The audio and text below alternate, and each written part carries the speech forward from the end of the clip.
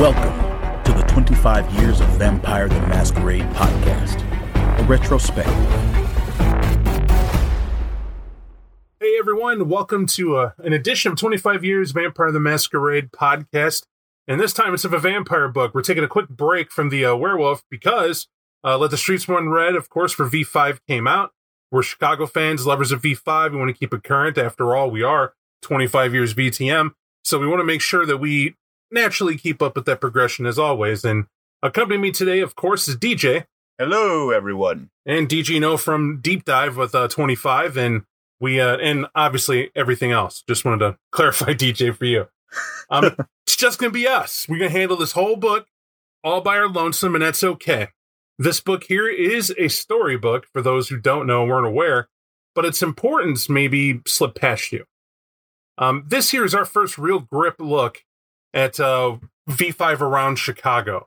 And it's not that the Chicago by Night book doesn't hit home or that the folio doesn't give it to you. There's a lot of people talking about like ideas you could do that weren't the same old with the old Chicago struggle, right? Pick a Primogen, run up against that Primogen, fight a Ballard, whatever. What are other things that we could do with this book? And let me tell you, this is the book you need to pick up to answer that question. I'll say first and foremost, it challenges you to work beyond your typical vampire setting. Also, it's going to flirt with you a bit if you're a Requiem fan. Maybe a little more than a bit, wouldn't you say, DJ? Oh, definitely. What we have here in the introduction story, I should say, it's called Debts Repaid. Debts Repaid is all about the Wolfpack. The beloved Wolfpack of mine. If you don't know what the Wolfpack is, it's the three Gangrel Archons that have kind of been in place since they started. They were always around Chicago, always working one way or another for... Honestly, they're like the three Archons who didn't have a Justicar to answer to. They were just retained for the Chicago area. And I like that. That flavor felt to me on purpose. They had a lupine assault. They have constant warring going on between Elder Kindred. You kind of need a permanent watcher, in my opinion, to justify having them there in the first place. But if I'm honest, knowing how the roots of the werewolf to Gangrel clan were matching up, where the Gangrel first start off being the vampire clan most likely to have friendships with lupines, and then quickly not redacting, but backing that up and saying they weren't as friendly as we thought it was, and they're the ones most likely to war with the lupines because of similar, we'll call it supernal matchups. Just leave it at that. Why state that? Because when you read Debts Repaid, if you're new to the game, you're just going to kind of go through this, read and go, okay, that sucks. Oh, wow, that happened. If you're a fan of the Wolfpack and a fan of Chicago by Night, they're going to gouge your heart out with a spoon in this story. They're going to do it. And DJ, that's my opinion. Does that mean it's a bad story? I'll say it's not a bad story. But DJ, what is your take on the overall intro story here? The intro story is cool because much like you were saying earlier, the way that this book is presented is it's not your typical city camera like story that's being told. It takes you outside of it to give you the possibilities of things that do occur outside of the city. And in this snapshot of life that takes place on the road, as you have like these three Archons trying to figure out, well, what are we going to do now?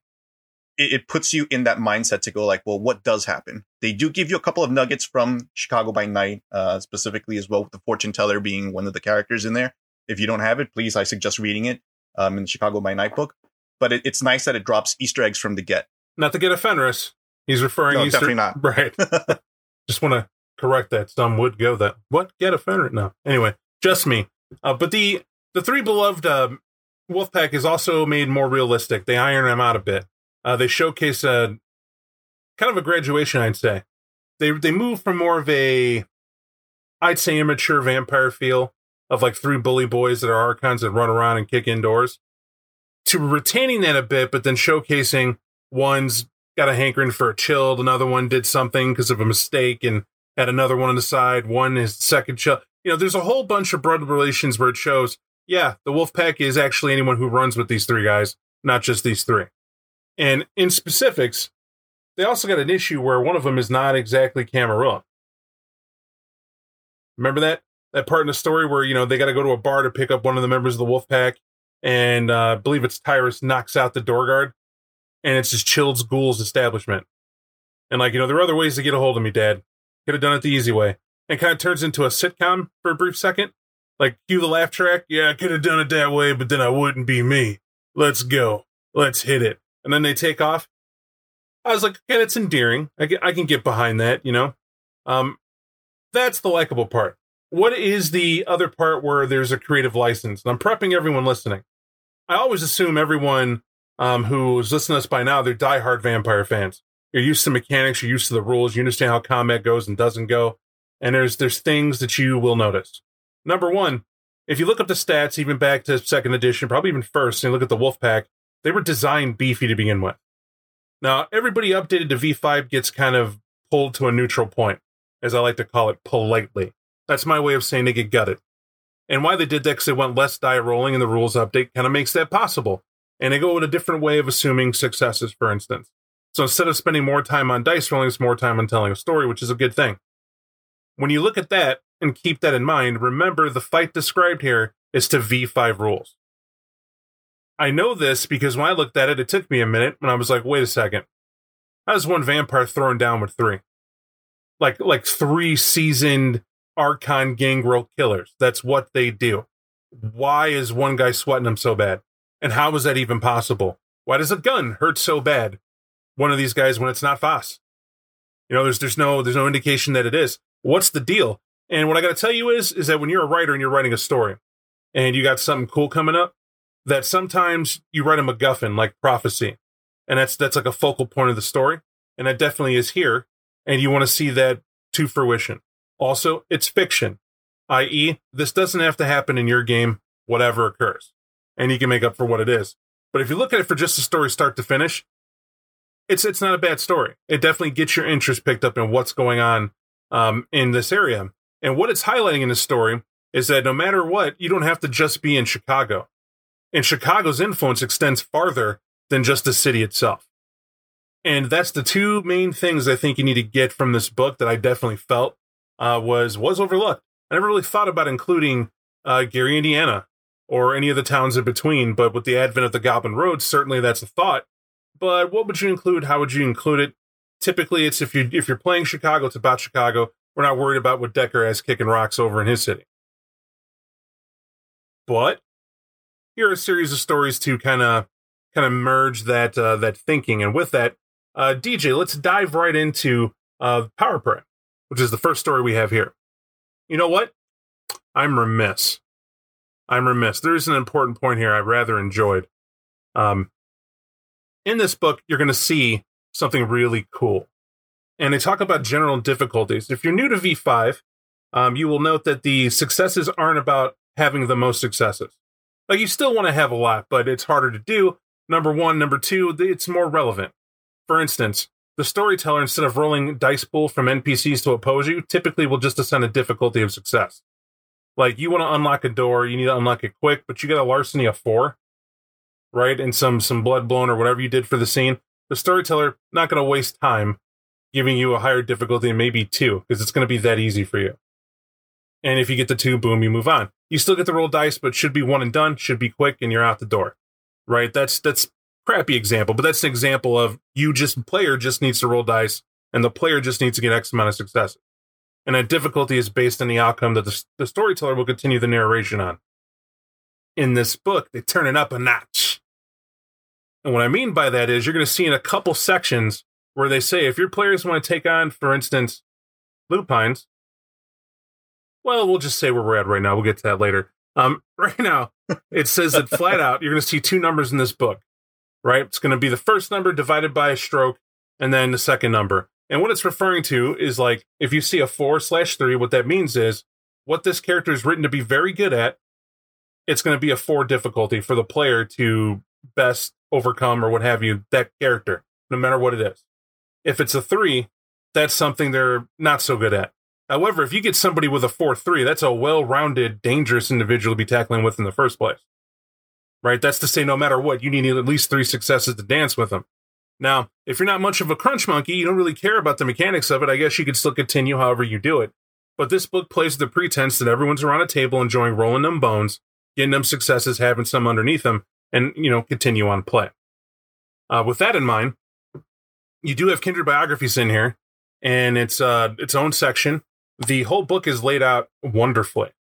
In fact, I enjoy a PDF reader. It's called Zoto. I use out of the Microsoft Store exclusively, and it's one of the books that just I like the layout. It's quick. It's easy. It allows me to annotate accurately as I go through the book and take less notes by hand on another piece of paper, and I can stay focused on what we're talking about, which is a gift. And more importantly, I use this for storytelling as well. And this book is designed for storyteller's usage.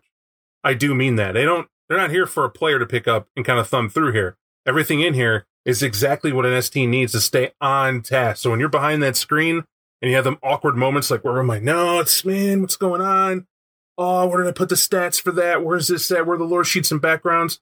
This is boom, boom, boom, right here. No worries. And all you got to do really is, if you still want to do the old post-it note method, I guess you could, but 2020, folks, right? Soon to be 2021. Just saying. Step it up a notch, prove your gaming, and maybe make it a little easier for you to go through favorite and beloved books, period. But they don't disappoint here, so hats off to everyone for that, to making the book easy to use. So, jumping in finally, we get to Power Prey. DJ, take it away.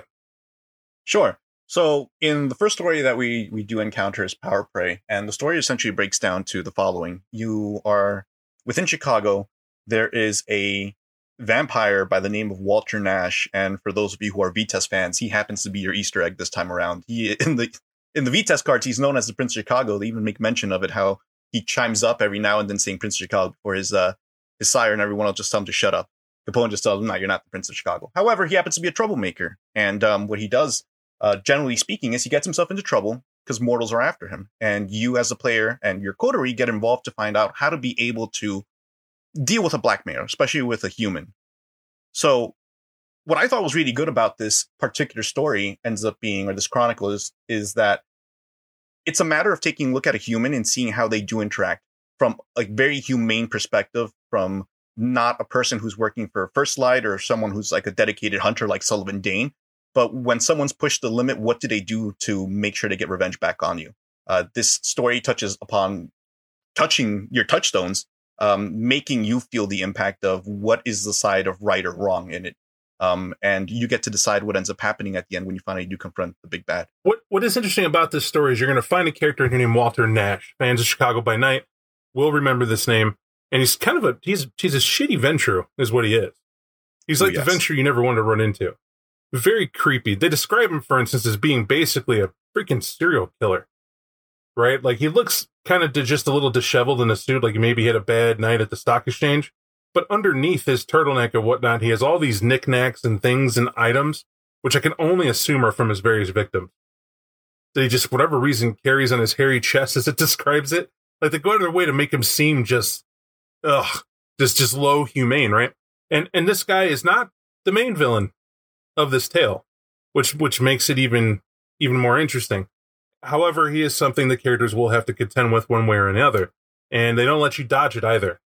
Now, in that story, the cool thing about how they do this, right? You get an introduction, right? Kind of gives you a little quick, boom, this is what the story's about, but it tells you the number of players required, right? And this is 3 to 5. Note it says required. If you're going to play a little loose, or you have more friends, you want to include them, feel free. But this is designed for 3 to 5, and the duration is 10 to 12 hours. Now, why that's unique? This is clearly designed for you to sit down and go, all right, what if I'm running a convention? I just want a couple stories I have to write up, and I want to run some scenarios to showcase V5, and that's what I want to do. I'm going to test myself as a storyteller. I got on board at this convention. Often happens, by the way, and I want to check it out. Boom, here it is. I want to do a video online of me and my friends gaming at a table because I think we're super cool and people want to watch this role play. Okay, cool. Here's a story for you to do that with. Please do. And to take the stress off, we include everything you need and simple and easy to look through stuff. The other thing I like, there's a quote here from Gabriella, the Nosferatu Hound of Chicago. And the quote here is pretty cool. It says, "The kind pose many threats, and not just because they have the sun on their side. They can get under your skin and erode your foundations," which is, of course, the heart and soul of the story. Why I like that? Whenever the authors use the world and keep it to the world, in either quotes or photographs or what have you, it's more immersion. And so it's a smart move to do that. The more you keep your eyes on V5, and in this case, Chicago, as it's focusing here, the better it is for you who are going to run the story and for the players as they go through it. It keeps everybody in-house. Now, is there anything interesting, DJ, that you want to point out with this story, or do you think we want to leave some of this under hat for folks to kind of sift through? I think what I like about this story and what kind of breaks the mold, as we were mentioning once again at the beginning of the podcast, is Prince Jackson, being the prince, can't see everything. And it's up to you, the characters, to kind of take care of something that just hasn't come to his notice yet. Imagine how many things are happening in Chicago itself or around the world around you that your characters have the opportunity to grow. And this really showcases how you could come up without, you always assume, man, the sheriff knows everything. The hounds know everything. What's going to happen to me? They probably already know about it to begin with. This points out they don't. And this is what happens in that niche little area about that highlights, V5 and especially how that city operates. Those micro worlds, those microtransactions. The story does a very dangerous thing too. And it's just what I found. Players really hate it when something in their background that they didn't create, or maybe they did, that they didn't expect to be brought up, is brought up. What's your take on that, DJ? Do you feel that, in other words, do you feel they approach this right? To where it's like, no big deal, because you could explain, or they'll discover in story that that's just a natural part of the thing? Or do you think this will create a situation where the storyteller has to reveal more to one player? It kind of ruins it a little bit when you do that too, in order to get through this story. I thought it was fantastic that you can't just take flaws to take flaws, folks. And when you put something on a sheet, it's because it's part of your character. So the fact that this plays heavily on each and every character's touchstone because they are personally involved makes you put up or shut up, right? You put them on the sheet. You want them to go ahead and involve. You said they had meaning in your life. Go ahead and prove that they have meaning in your life. Definitely showcases how we play, at least. There are a lot of other folks, though, where we're creating a character as a sacred thing. It takes a long time. They put a lot of heart and soul into it. It's very difficult for them to see their character doing something they don't agree to. It's not unlike a lot of actors who have a beloved role or something they researched and they just can't deal for that death scene, right? Or can't deal with that difficulty. They never saw the character going through it. This is one of those things, folks, that you may have to step out of hat to talk about when it comes up. Just be prepared for it. There are all sorts of things you can do, from talking to the team, letting them know what's going on, them understanding that it's okay to have a little bleed with what goes on, but this is obviously not a world ender. Remember, this whole story is showcasing, don't sleep in the mortals. Don't assume that because you can jump from you jump 3 stories up onto a roof easily with a hop, that you're the god of the city, because ultimately, smartphones, cameras, that sort of thing, there's someone somewhere who might have caught you, and that someone may eventually find out who your boss is or who you have to answer to. And to that, because it segues easily, they highlight 2 avenues of what I like to call bosses. And that's, of course, from a sect perspective. In this book, this story here, and I keep saying this book, but in the story here, the Camarilla have a presence. It's just interesting, the difference the Anarchs have. And what I mean by that, DJ, I felt that the Camarilla always had like an out. There was like a mauler they mention, or a concerned permission that'll come help out, or they have that elder backing that'll deal with them. And then I felt the Anarchs were freaking high and dry. Like you mean like usual? Yeah, like the Anarchs were like, yeah, you'll figure it out, right? You took something.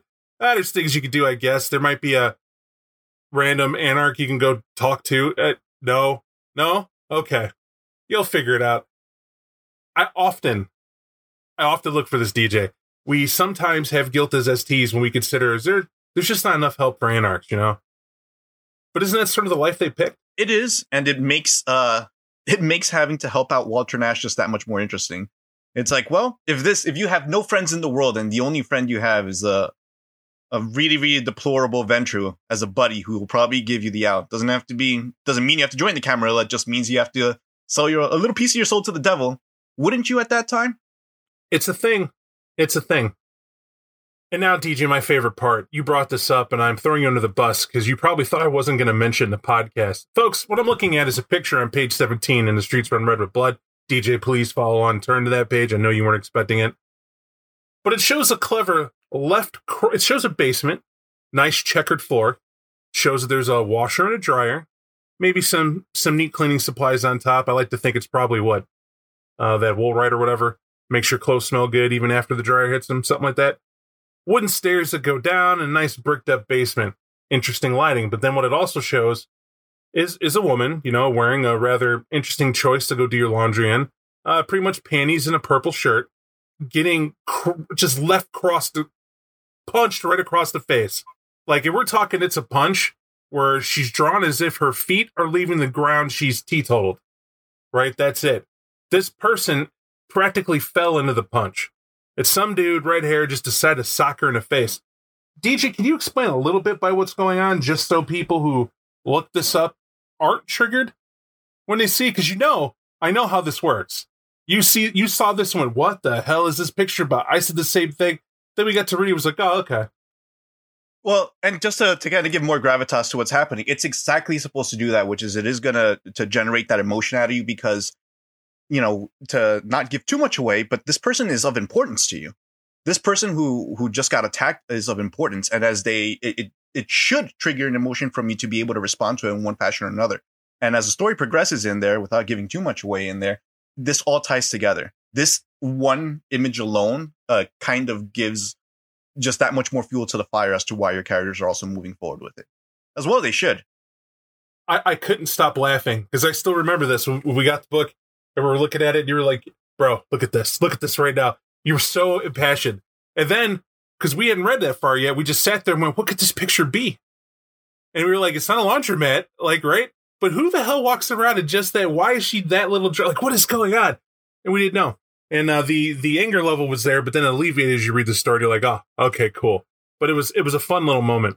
The art's decent. I actually appreciate it. Again, I love it when their artwork matches what you're reading to show what's going on for that immersion. And just like you said, DJ, that emotion's on purpose, right? It's designed to do that. So folks, bear with. Sometimes you see stuff in a book and people like to fly off the handle without reading what's going on. We too like to get hit with that emotion piece, but we always research to see where it's coming from. Give both sides of the story, but enjoy it nonetheless.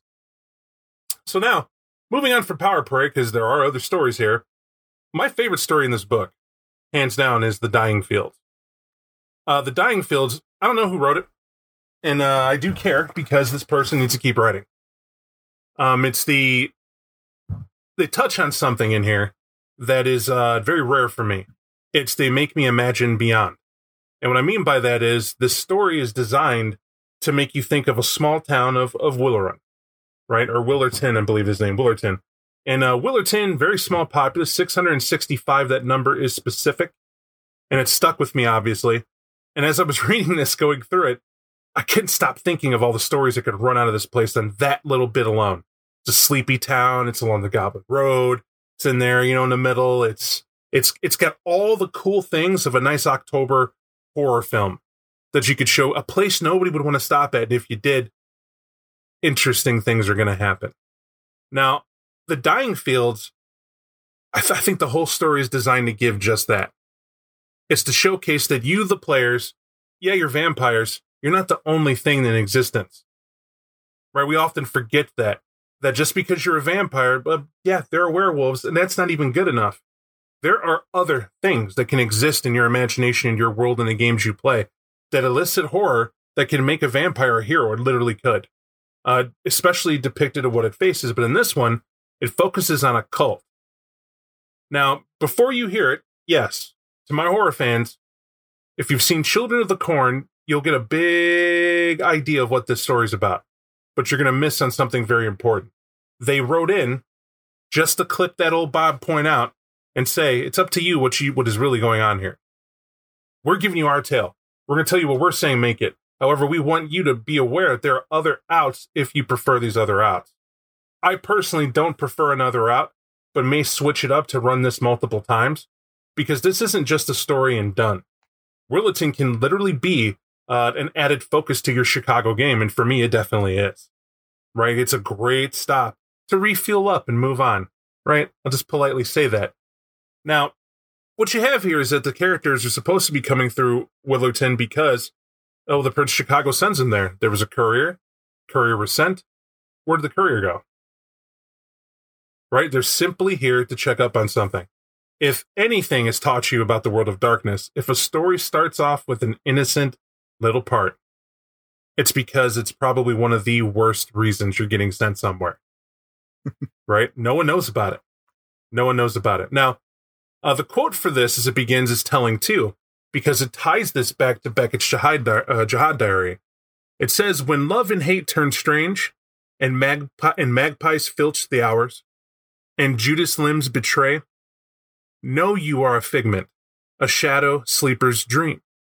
And it's from the Book of the Grave War. Right, we know about the Grave War, we heard about it, but why and what ties it here?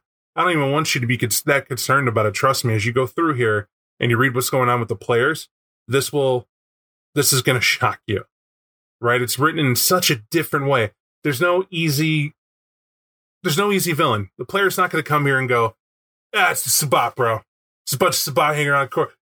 It's a super group of Bali. They have a well. It's so obvious what's going on. Stuff. Yeah. No, it's not. It's not simple.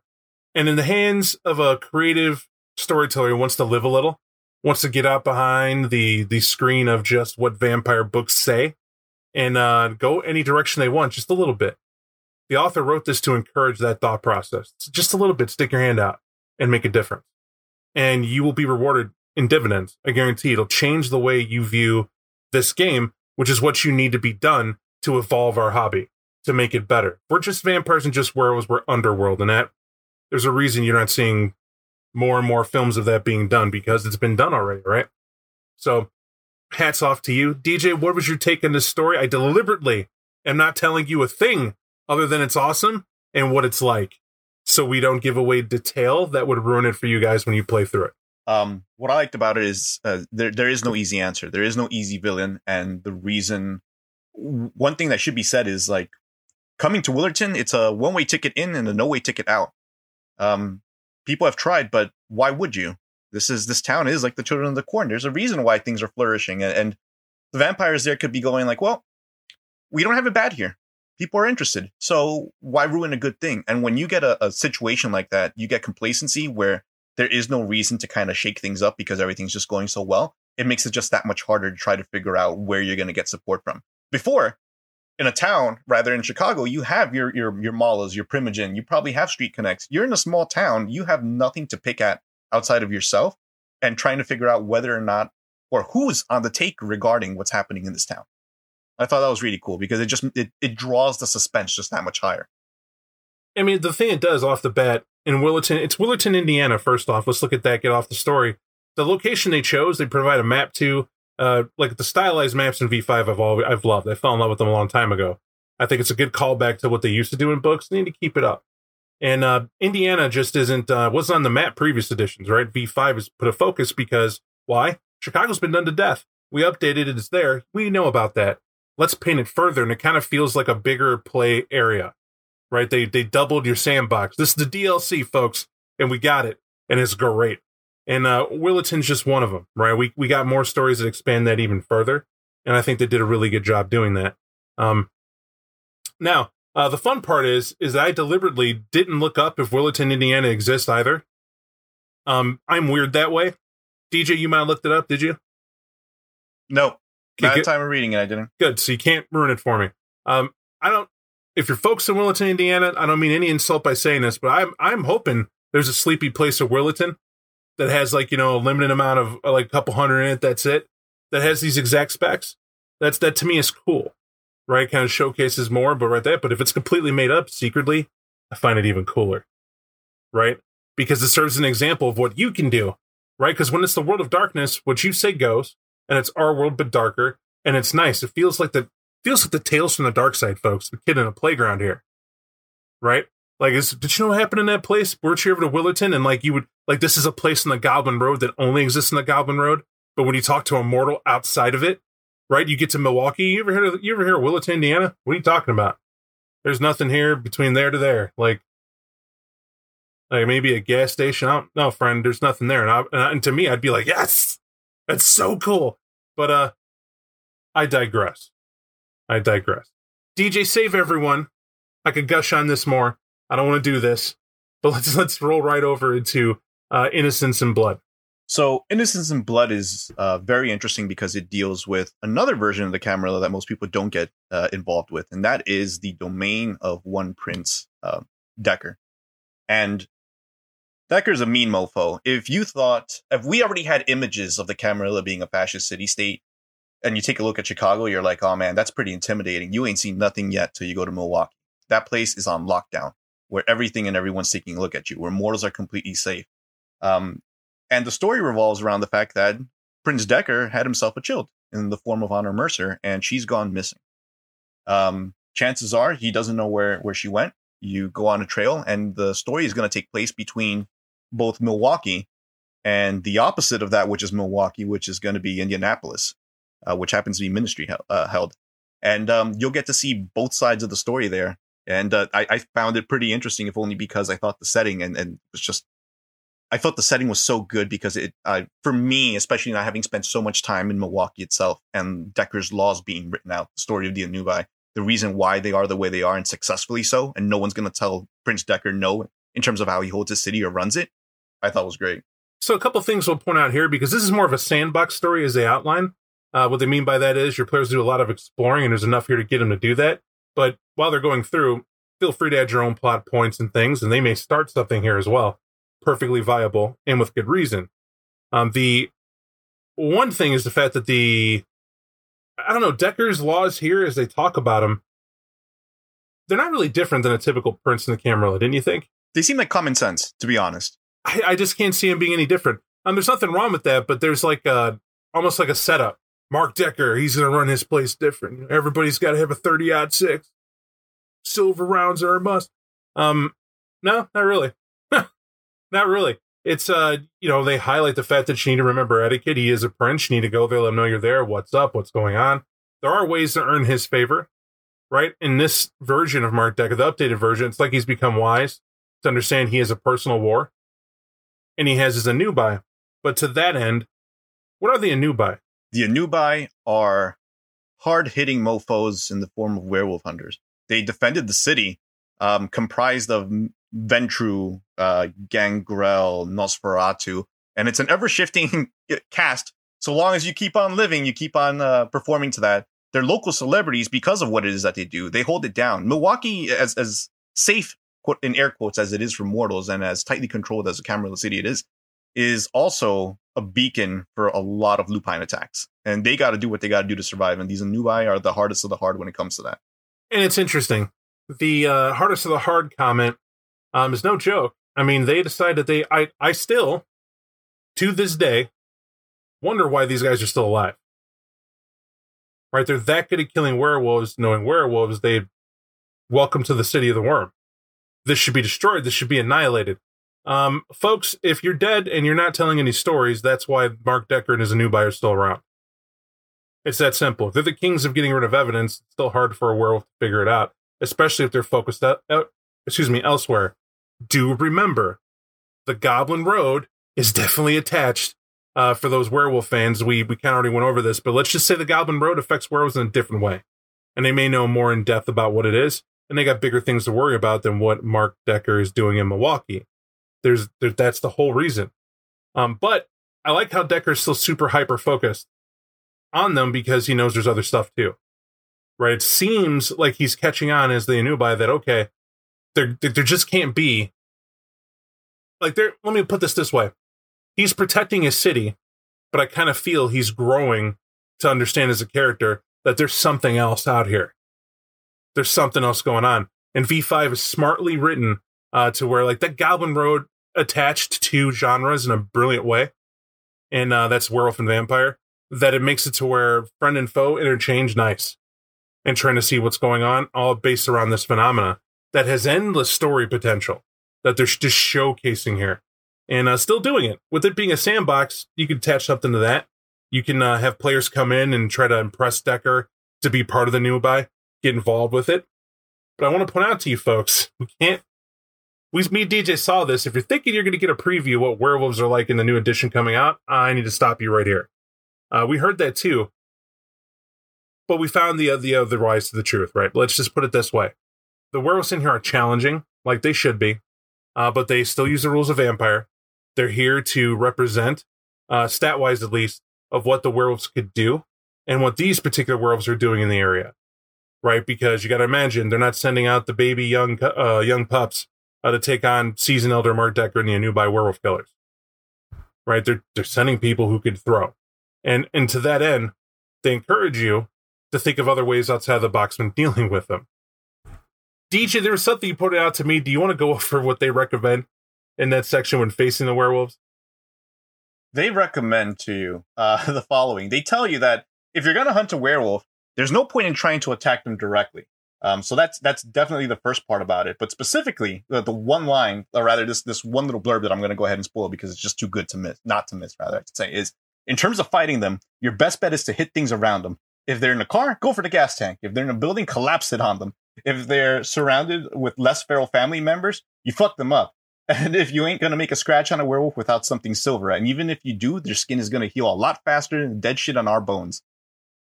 That is that's tactics right there. That's probably better than any Sabbat member will ever tell you to do anything regarding a werewolf. There ain't no glory, just survive.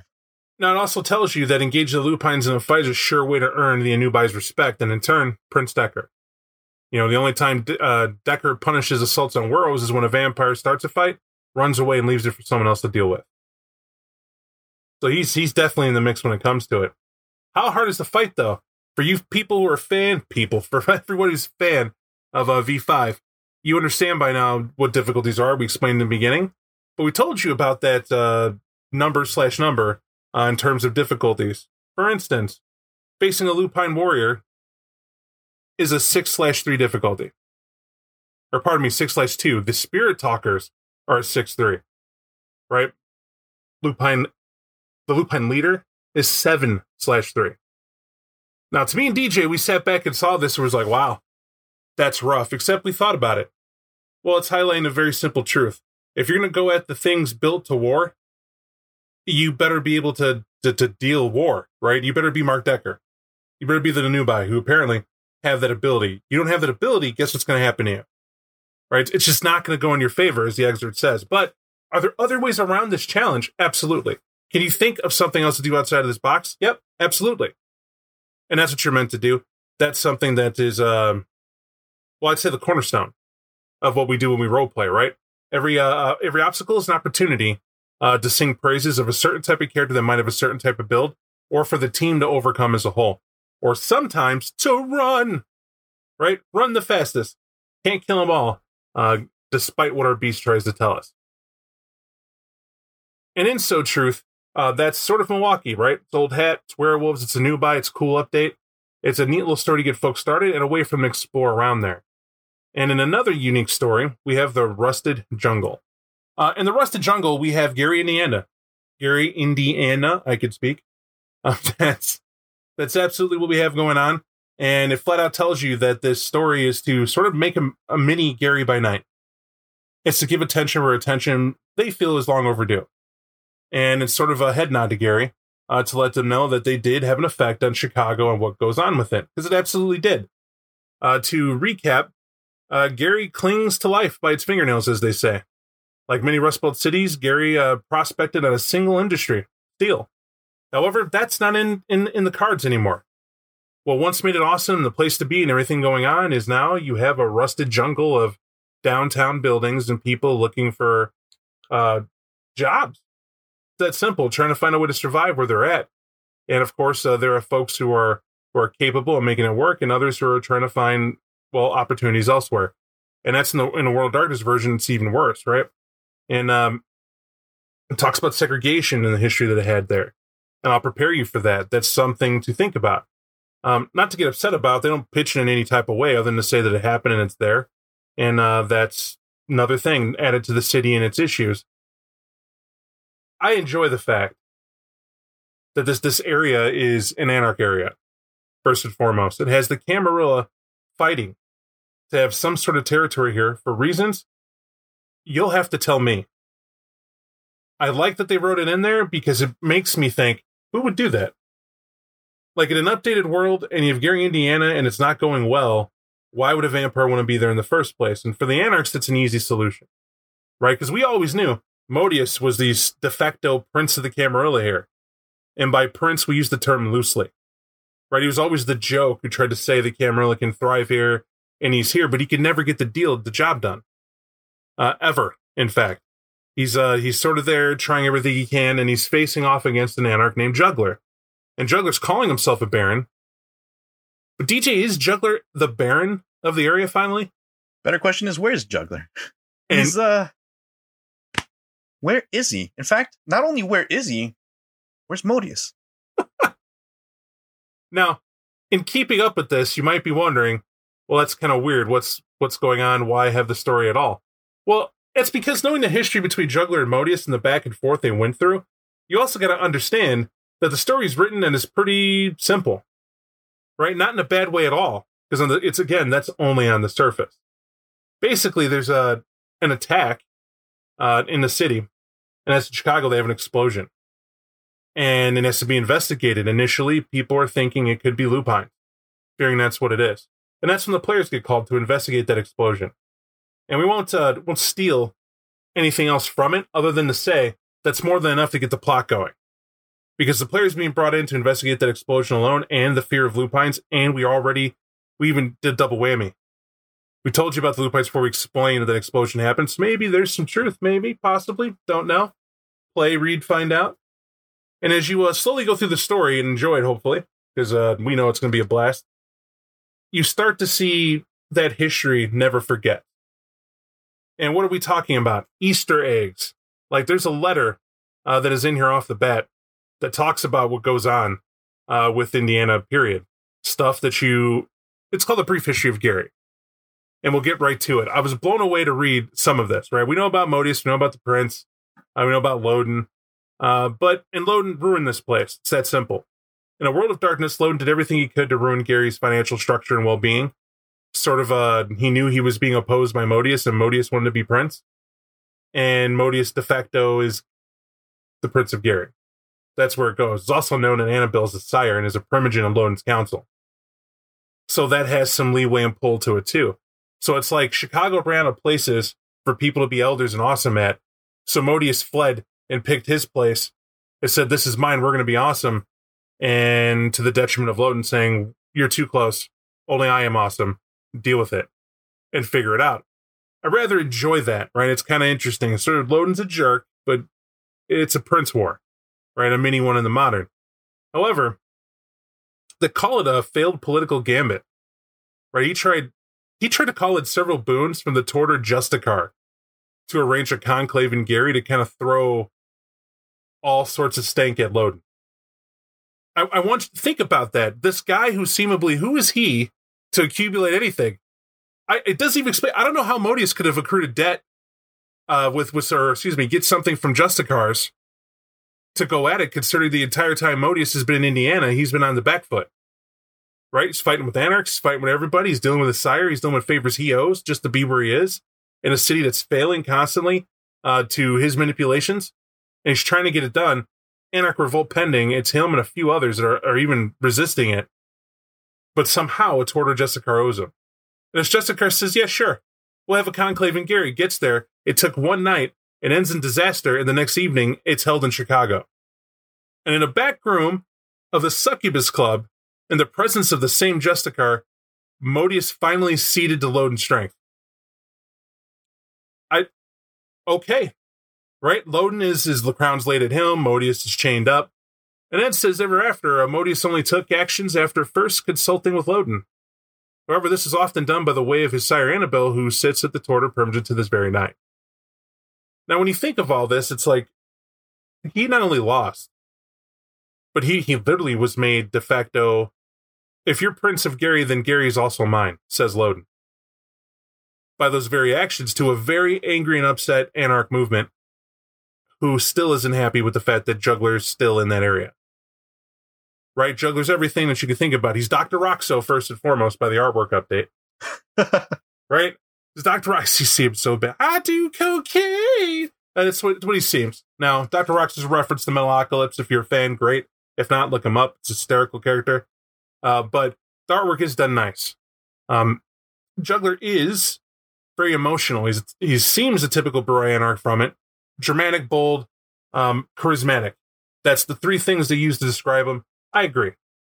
Juggler is ever that. But he's also a guy who's forever subjugating the movement for his own personal gain. And in previous supplements, there were stories already written where Juggler's whole point was to oppose Modius. He doesn't leave because Modius is that thing that keeps him from his own ennui.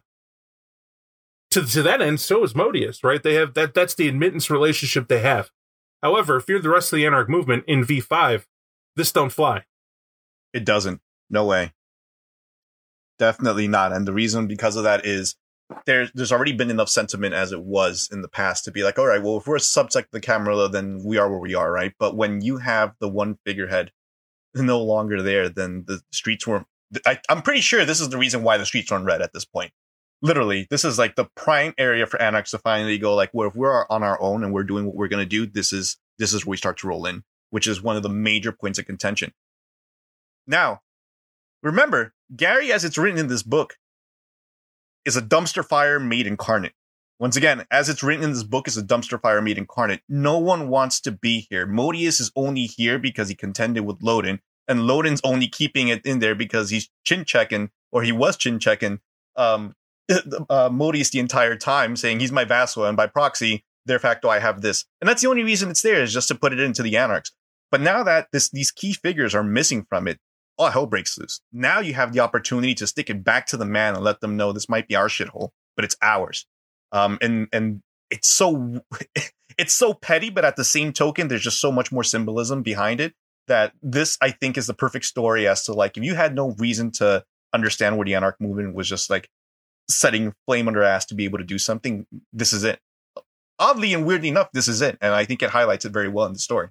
And even points out how Juggler in here, and it's just a prologue, like get to know what Gary is, that Juggler turns around and makes a movie, like a zombie film, where it flirts with the Masquerade. And because of that movie being made, and it was so-so, but people got to see it, there are people in Hollywood, Anarch specifically, that come to help him out. They kind of, hey, let's do the movement. Juggler's still doing it for himself. But because of that push of Anarchs, he finally gets to make himself Baron. Right? Says, I'm Baron now, isn't that awesome? Isn't that cool? Yeah, until Modius gets mad.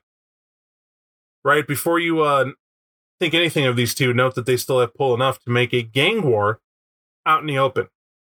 Right? They talk about 2013, the two major gangs in the city, the Glen Park 45ers and the Knights, pretty much shot each other during broad daylight right in the middle of the street. And so Gary, once again, becomes the murder capital of the world, per capita of the world, of the United States. Let me correct that. Well, that's not really a good thing, right? It doesn't help your city, but people were like you said, dumpster fire city, we're not shocked, right? That's what a lot of people kind of treat that.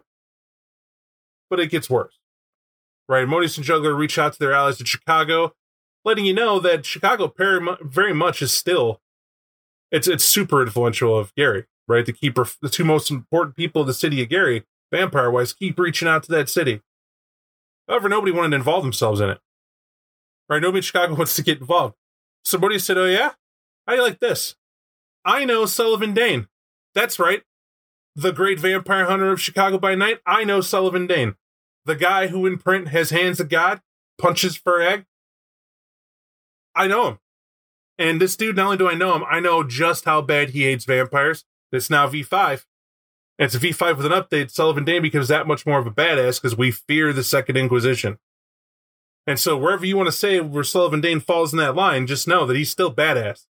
And accordingly, Modius gives him a box of intelligence, and inside is basically dates, locations, havens, everything, marked with a red X and tied up with a lovely black bow, as they put it.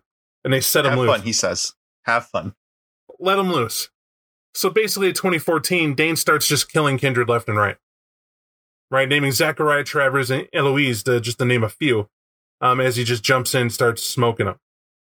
Now, this is all well and good, but then I would have to say this is just the cheesy part for me. Some mouthy ghoul lets it slip that Modius was the one responsible. How does that happen? They got loose lips. That happens in real life, Bob. That happens in real life. You think everything's nice and tight enough. Someone's pride just gets in the way, and all of a sudden, all it takes is a beer or two, and or the need for attention for someone just to slip up. But what happens? The Anarchs come and they get Modius. You know, and they bring him, oh, you son of a, dare you do all this, you know, and it's rumored his own Chilled came and got Modius to do this, and or not to do this, but to get dragged away. They have him staked. They're gonna kill him. and they bring him to Juggler. However, Juggler turns around and goes, wait a second, I got a better idea. And he contacts Annabelle in secret. And he tells us to work out a deal. In exchange for some boons, I want Chicago to stay out of things in this city from now on. This makes me the real Baron now. I am the real Baron. And she agrees. And then the Anarchs place Modius under arrest. I know what you're thinking. What'd you say, Bob? Surely you misspoke. No. Anarchs have a police. And those police have a precinct. And when you truly mess up, the Anarchs come around with all their officers, and they got to arrest you, and they got to put you down, and they got to determine what goes on in the Camarillus court. That's an interesting I'm totally messing. I just found the line the way it was written to be like a thing you would read about in some reality TV show civil court.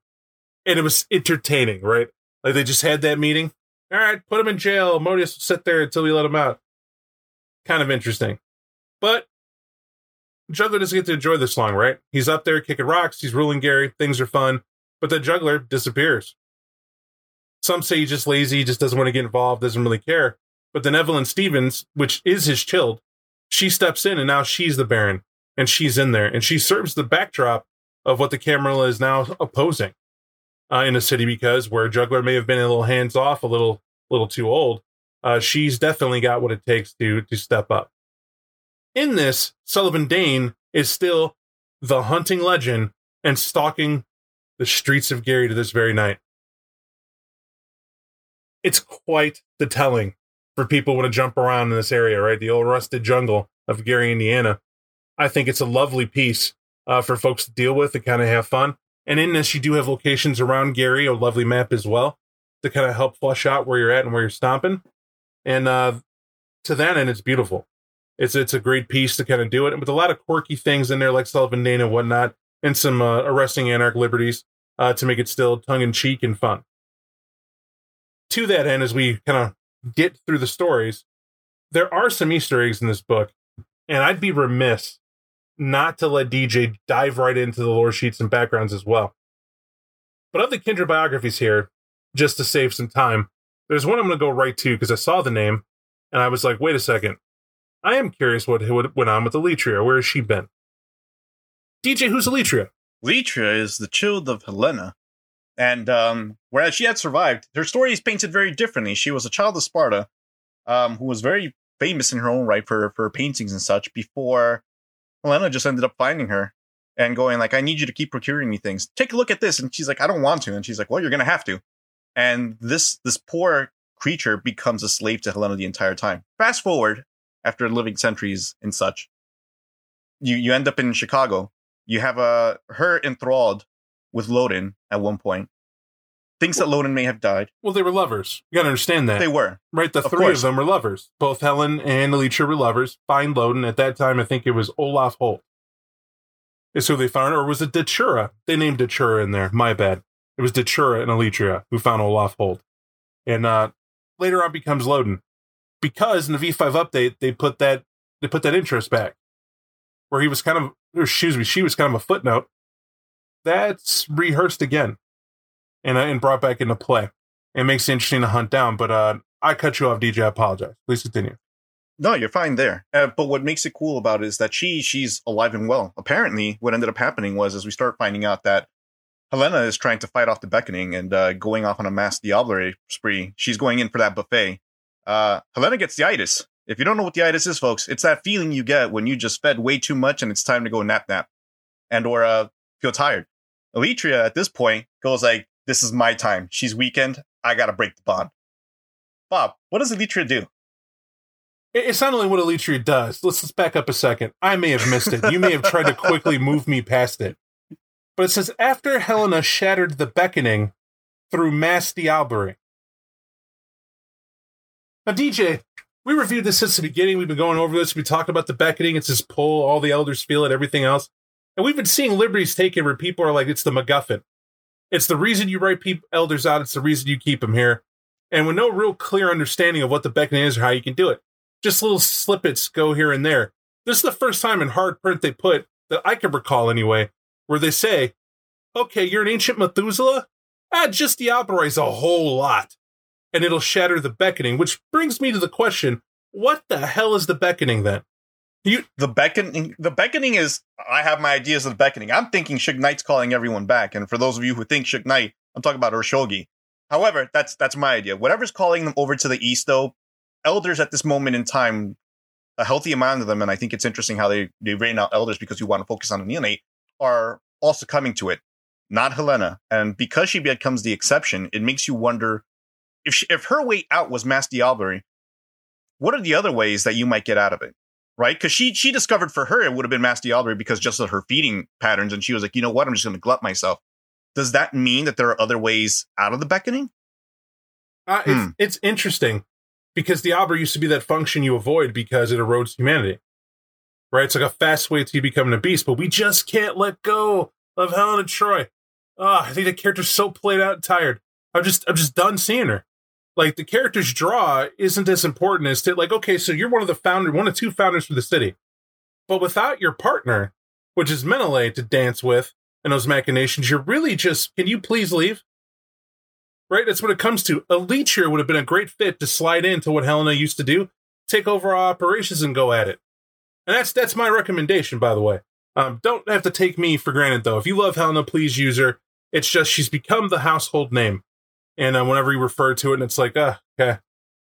You know, stories in BJD where she's controlling Nikolai and shows it. And, you know, we got clubs, but no, it's Helena.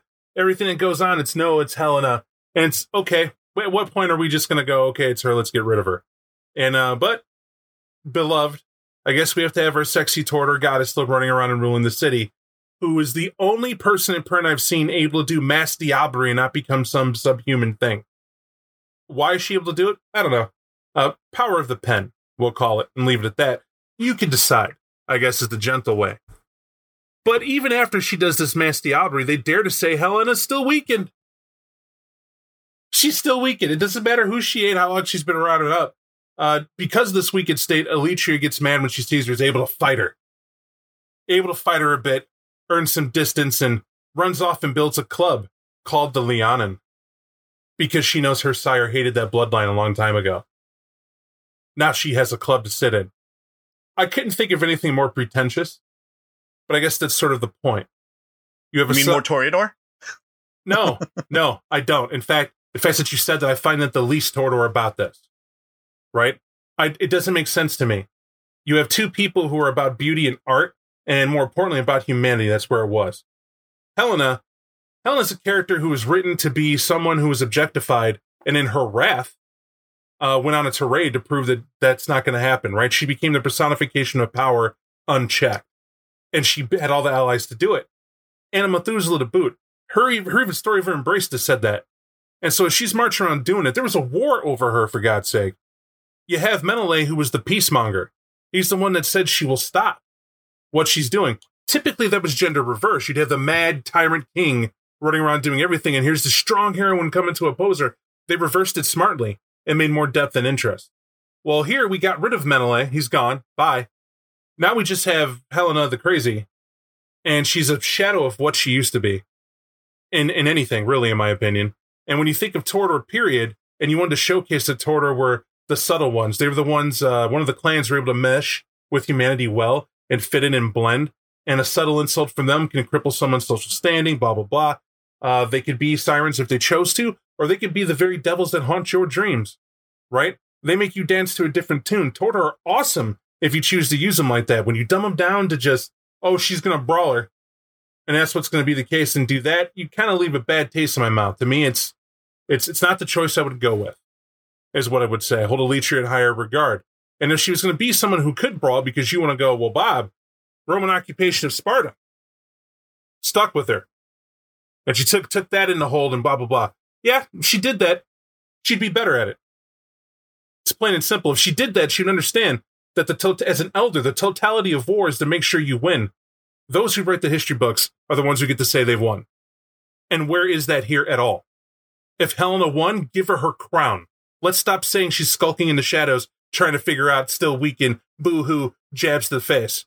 You know, if Elytra's your child, act the part. If that's supposed to be it. But if Elytra has the ability to overcome, and that's what this says, then let Elytra win. and let that be the tale. But it's written to where you get to go, Bob, as you said at the beginning, isn't that up to you? That's what you're going to do for your game. Yes, but I have a podcast and I get to say for a length of time because DJ hasn't stopped me. I feel you feel the same, DJ. I feel the same. I feel the same. So, but we'll save the ear beatings there. Am I saying that Elitria is written wrong in V5? I'm not. I'm not saying that. I'm saying there's two things. Justify mass diablerie when the focus, you never want a player to focus on diablerizing left and right. That's ridiculous. Without a justification as to what diablerie really is in V5, like where's that window that explains more in depth the horrible thing of diablerizing someone's essence and making it part of you? You need that explanation to truly understand why diablerie is a bad thing. If we're saying, no, we agree, out of game, we're breaking the fourth wall. Diablerie is what you do when you want some cool ass XP very fast and to gain some power. We don't want to penalize that for you because it's a game, folks, and we all want to do that diablerie. Great. Then state that somewhere. Help people out, because there's a lot of people who fall short of understanding it, and there are other people like myself who go in depth because it's a good mechanic to explain what the beast wants to do, really, is to become more powerful. Right? Always has been. And if that penchant to diablerie is built in, and that's what the beast wants, say it. Say it and show it, and then we all can go, now I get why it's a bitch to maintain your humanity. And it ever slides forward to always the blood. Am I wrong? You're not, and I think it's also funny because of the way that Elitria is also written. Is once she pretty much went bout to bout and just goes like, I'm leaving her here. Like she just straight up beats Helena and just leaves her in the basement of the Succubus clubs and runs off to Indianapolis, where she holds this club of her own. It almost acts like its own foil, because if she's not going to go down that route and she's just as old as Helena is, they state here that she's having a sense of remorse as well, because she's trying to figure out whether or not she's going to go back. Right now, she thinks her new Greece is probably going to be Chicago, but so long as Helena's there, that's going to be an issue. So she thinks to herself, do I stave off the beckoning den if I could get rid of Helena? So now you start putting different thoughts in the head there. It's just weird in that particular way. But it's a story, folks. You decide as a storyteller at that point to do so. We know what we're going to do with our story. Exactly. Now, when you get to other folks here, they got Modius in here too, naturally, and Juggler, because they're mentioned. They got standouts for there. And those are good. Those I'll leave as is. You know those two. They're not bad at all the way they're written. I had nothing to say to them. I think the most ridiculous thing is Modius's bombs, right? The unknown Justicar pull. The unknown I have Sullivan data in my back pocket. Aha. You know, those are blows to the face, right? It's like, oh wow, I didn't know that either. That's kind of interesting how that works out. Mainly because you would think Modius, if you heard about Lupines, would do it to help Loden. And then I go, of course he wouldn't. He was hoping the Lupines killed Loden, and he did, right? Wink, wink, nudge, nudge, say no more. And that's, but it didn't help him. I love that about it, right? It's like the greatest of intentions and the slam dunk wasn't the slam dunk. Now, they also have a kindred in here, Maxwell. Some of you will notice that. A lot of people like to flip to the personalities and see that Maxwell's here. I caution you. You do see Maxwell here. Maxwell's a great guy. Always love to have him. Former Brujah First Prince, as I kind of enjoy calling him myself. And since it's the First Prince, the one that gets ousted by Loden for the throne, when I say it that way, for the throne, understand that there might be a purpose he's here. I love it. I love his artwork. I love his story. DJ, you were telling me, I love how you put this, that you felt that Maxwell after Chicago just couldn't get it done elsewhere. He couldn't. He couldn't get it done elsewhere because for whatever reason, that was just his world. And it's not the end of his world, because what we know is that he travels the world there afterwards. And what he does is he starts to shut up shop, where he attempts to, but every time he sets up shop, it just falls apart. And he's like, well, that plan didn't work out. And when he hears of the absence of Loden, he's like, you know what? Maybe it's time for me to head back to Chicago. And that's a story seed as well. Question is, though, like, why wasn't he able to hold on to Chicago in the first place? And by that, I mean the second time around, because if you see someone like this and they still have that gleam in their eye, there's got to be a reason that they're going to come back for it. And hopefully, maybe this time, they'll get their comeuppance. And my hat's off to this book here, because it has the first, well, at least I can recall, there's a transgender character in here named Marion Davies. Why I like it is because it's a fantastic character. Boldly put in here. I love the thought process they give you and the ways they have to use her. It's a great thing. And it's something to definitely check out. and maybe use another formats. Like, for instance, I don't consider a lot of the characters they have in this story to be non-canon characters. Does that make sense? Like, they're not just here for those little stories, because they put a lot of effort into them. Easy to read and see what they're about, especially when you get to their mask and mean. I always love that in V5. And because of that, there's life in the character yet. So even if you're like, I'm not going to run that story, you're like, Bob's got it right, I want to use a leech. Cool. Don't sleep on Marion. Give that detail worth your time. It's worth a lot here. I say bold, obviously, because it's one of those things that goes unspoken. I think a lot of people are open-minded now to it, introducing inclusion of everyone in what we do in this hobby to make it great. And it's fantastic to see those type of characters. Although I would add, Vikos, I feel, was the first introduction of this. Before it was a known thing. And what I'm saying by that is because Vikos did become many things in its lifetime that kind of held that curtain and had a lot of those feelings too, that I feel opened up doors to people having feeling any type of way about being a man feeling like a woman, or a woman feeling like a man, and whatnot, and what that might be, to play around with that, to understand it better. And I like, though, that she's all in one, encompassing in here, and it's a good thing. What are your thoughts on that, DJ? My thoughts are exactly that, because what it does is it gives the appropriate representation, and I think Vampire was definitely, when you're an immortal, right, it makes a better experience to understand it from a perspective of immortal as well, and be able to kind of see where the story's going to head in terms of how you experience life and what you experience for yourself and what you identify. And in terms of the way that the character is also presented, it makes it so that you see not only through their perspective, but the perspectives of the people interacting with them, where you could gain every character. We mentioned anything from Prince to Neonate, from a fledgling to otherwise. What I do love about The World of Darkness, and especially this book as written, is every single one of them have that particular impact, and I feel that Davies does as well. I agree. And without further ado, as those are just key point characters, a lot of them are good. I just wanted to pick out two here that drew our eye, and we definitely want to talk about them. Let's go over to, everyone's favorite portion. Lore sheets, DJ. New backgrounds. Hit me. What are some of your favorite here?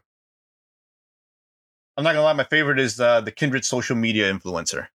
Mine it's one too. thing that a lot of people have spoken about in the past, or I've kind of thought about it, because it's like we know that in V5, the best way of going about it is by courier nowadays.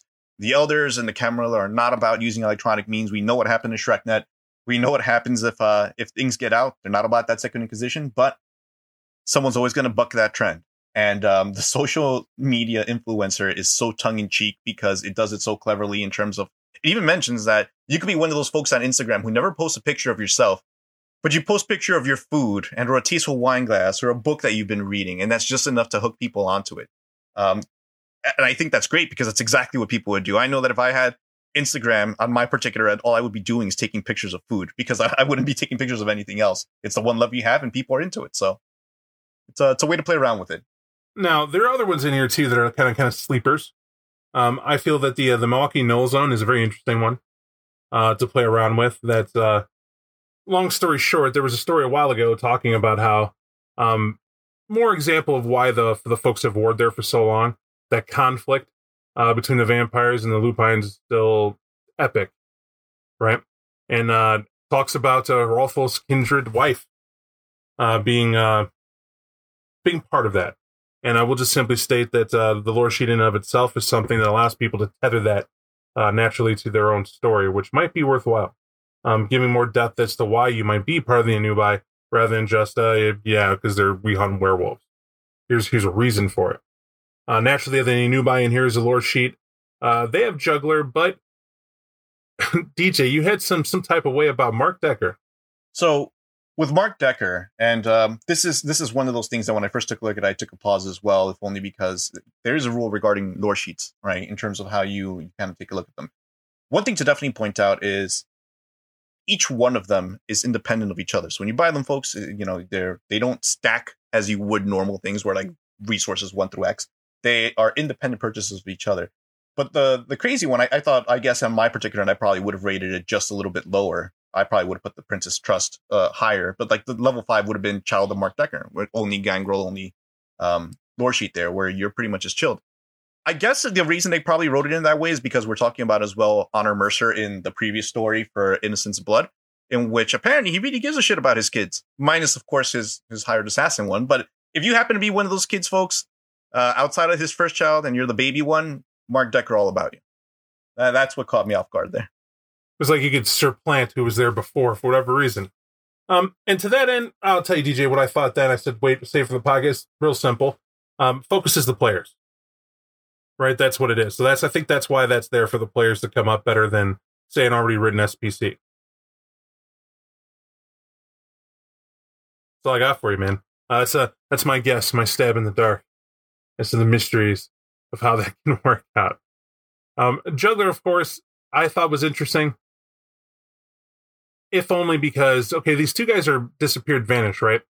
And you can still take that lore sheet to kind of get bumped up and take what they had, use it for you too to slip in. It's always cool. But remember, these lore sheets aren't here just to use only for the story and only for that purpose. They're here to say, hey, if you got Juggler and didn't do anything with them, or even if you did, here's what we have for an update fully of what you could do to add it to a background and more depth to your story. Exactly, because the same thing happens with Modius. The lore sheets are also written in the sense of what if you still want Juggler in your game? What if you still have Modius in there? It gives you alternate effects depending on how you want to run your story, whether in the absence of or if the person's there. All right. And then in that section, we have at the very end, ready-made characters. It's that simple. They're ready-made characters. You don't want people to necessarily play brand new characters, or folks don't know how they would write up something to kind of run into the game and start playing. They made up a couple characters here you could have that bounce around and run with and give it a shot. These characters are pretty cool. I, of course, am a fan of Ronald Bogg, but that's me. Don't worry about why that is. Let's just say he's a lovable old guy. But it's a fantastic character. Miss Janice and all these guys. I had the pleasure of playtesting these guys, and had a good time doing it. A lot of fun. Their interaction, I think you'll find on your own to be there worth it, especially for people who don't necessarily want to make up an entirely new character to go through. Well, any of these stories. But I will say this. A good second of my favorite in here was Emerson Day. And I really, really wish I would have picked him because the artwork they chose from let me know I knew exactly who this guy was. I wish there was a way to... He's like if somehow there was a human hybrid of like the Ratatouille mouse with a chef's hat ended up becoming more humane. It's perfect. Like his pointy teeth, his pointy ears, and his fingers just Mr. Burnsing it up. Maggie Richards is another fantastic character. Looks just like I thought. Or well done in selection, I should say. I don't know. I could talk on it for a hot minute, but I think I have experience with these, so it's a little biased. Other than that, congratulations to the authors of this. Obviously, you guys did a fantastic job on putting stuff in here. We have some points where you're like, a little weird, but still there, still fun. Do you have any closing thoughts here, DJ, about The Streets Run Red? I love these stories. I think that in and of themselves, if they were just doing a focus in life, as Bob was mentioning earlier as well, for convention play, for players just getting into V5 as well, these little small vignettes are so good. So good. And it gives you the opportunity to once again play outside of the constrictions of what you normally find in the Camarilla City, and it expands the options you have as a player to live within those confines. What else is the Camarilla involved in? Why would you as a Camarilla person even leave the confines of your city to even do anything at all? Why risk going between Chicago, Gary, Indiana, Milwaukee, Indianapolis, etc.? Because there's glory to be gained, folks. And especially as a vampire trying to carve your way out, these are great ways to be able to do so. And in a final conclusion, because I know I didn't say it and I meant to, I just the big glare right there staring at me as I looked at my notes. Please don't forget to mention. It's the layout for these stories. My biggest annoyance for a lot of the stories in the past is where players are going to ask obvious questions, right, as you go through it, or new storytellers will. And a new storyteller would be kind of a nightmare to figure out what I should go with next, what I should do. What if I say this? What if a player does that? Whoever wrote this section to explain and kind of roll out the story to the storyteller and let them know, here's the section, we had these ideas, go with that. Here's what we would do. Here's what you might want to do or create something different. It's fantastic instruction. It's fantastic instruction. It helps you understand the vision of V5 the way the creators outlined it. And it also helps you deal with one simple fact that a lot of players have, or new storytellers have, confidence. If you lack confidence in storytelling, it's okay. We know no one's going to ever be perfect. No seasoned storyteller skips out on being nervous before they run a game. But those early jitters can make or break a storyteller because it's all they could think about as they're just drained trying to not be stressed out going through the game. What gets rid of that? Practice, practice, practice.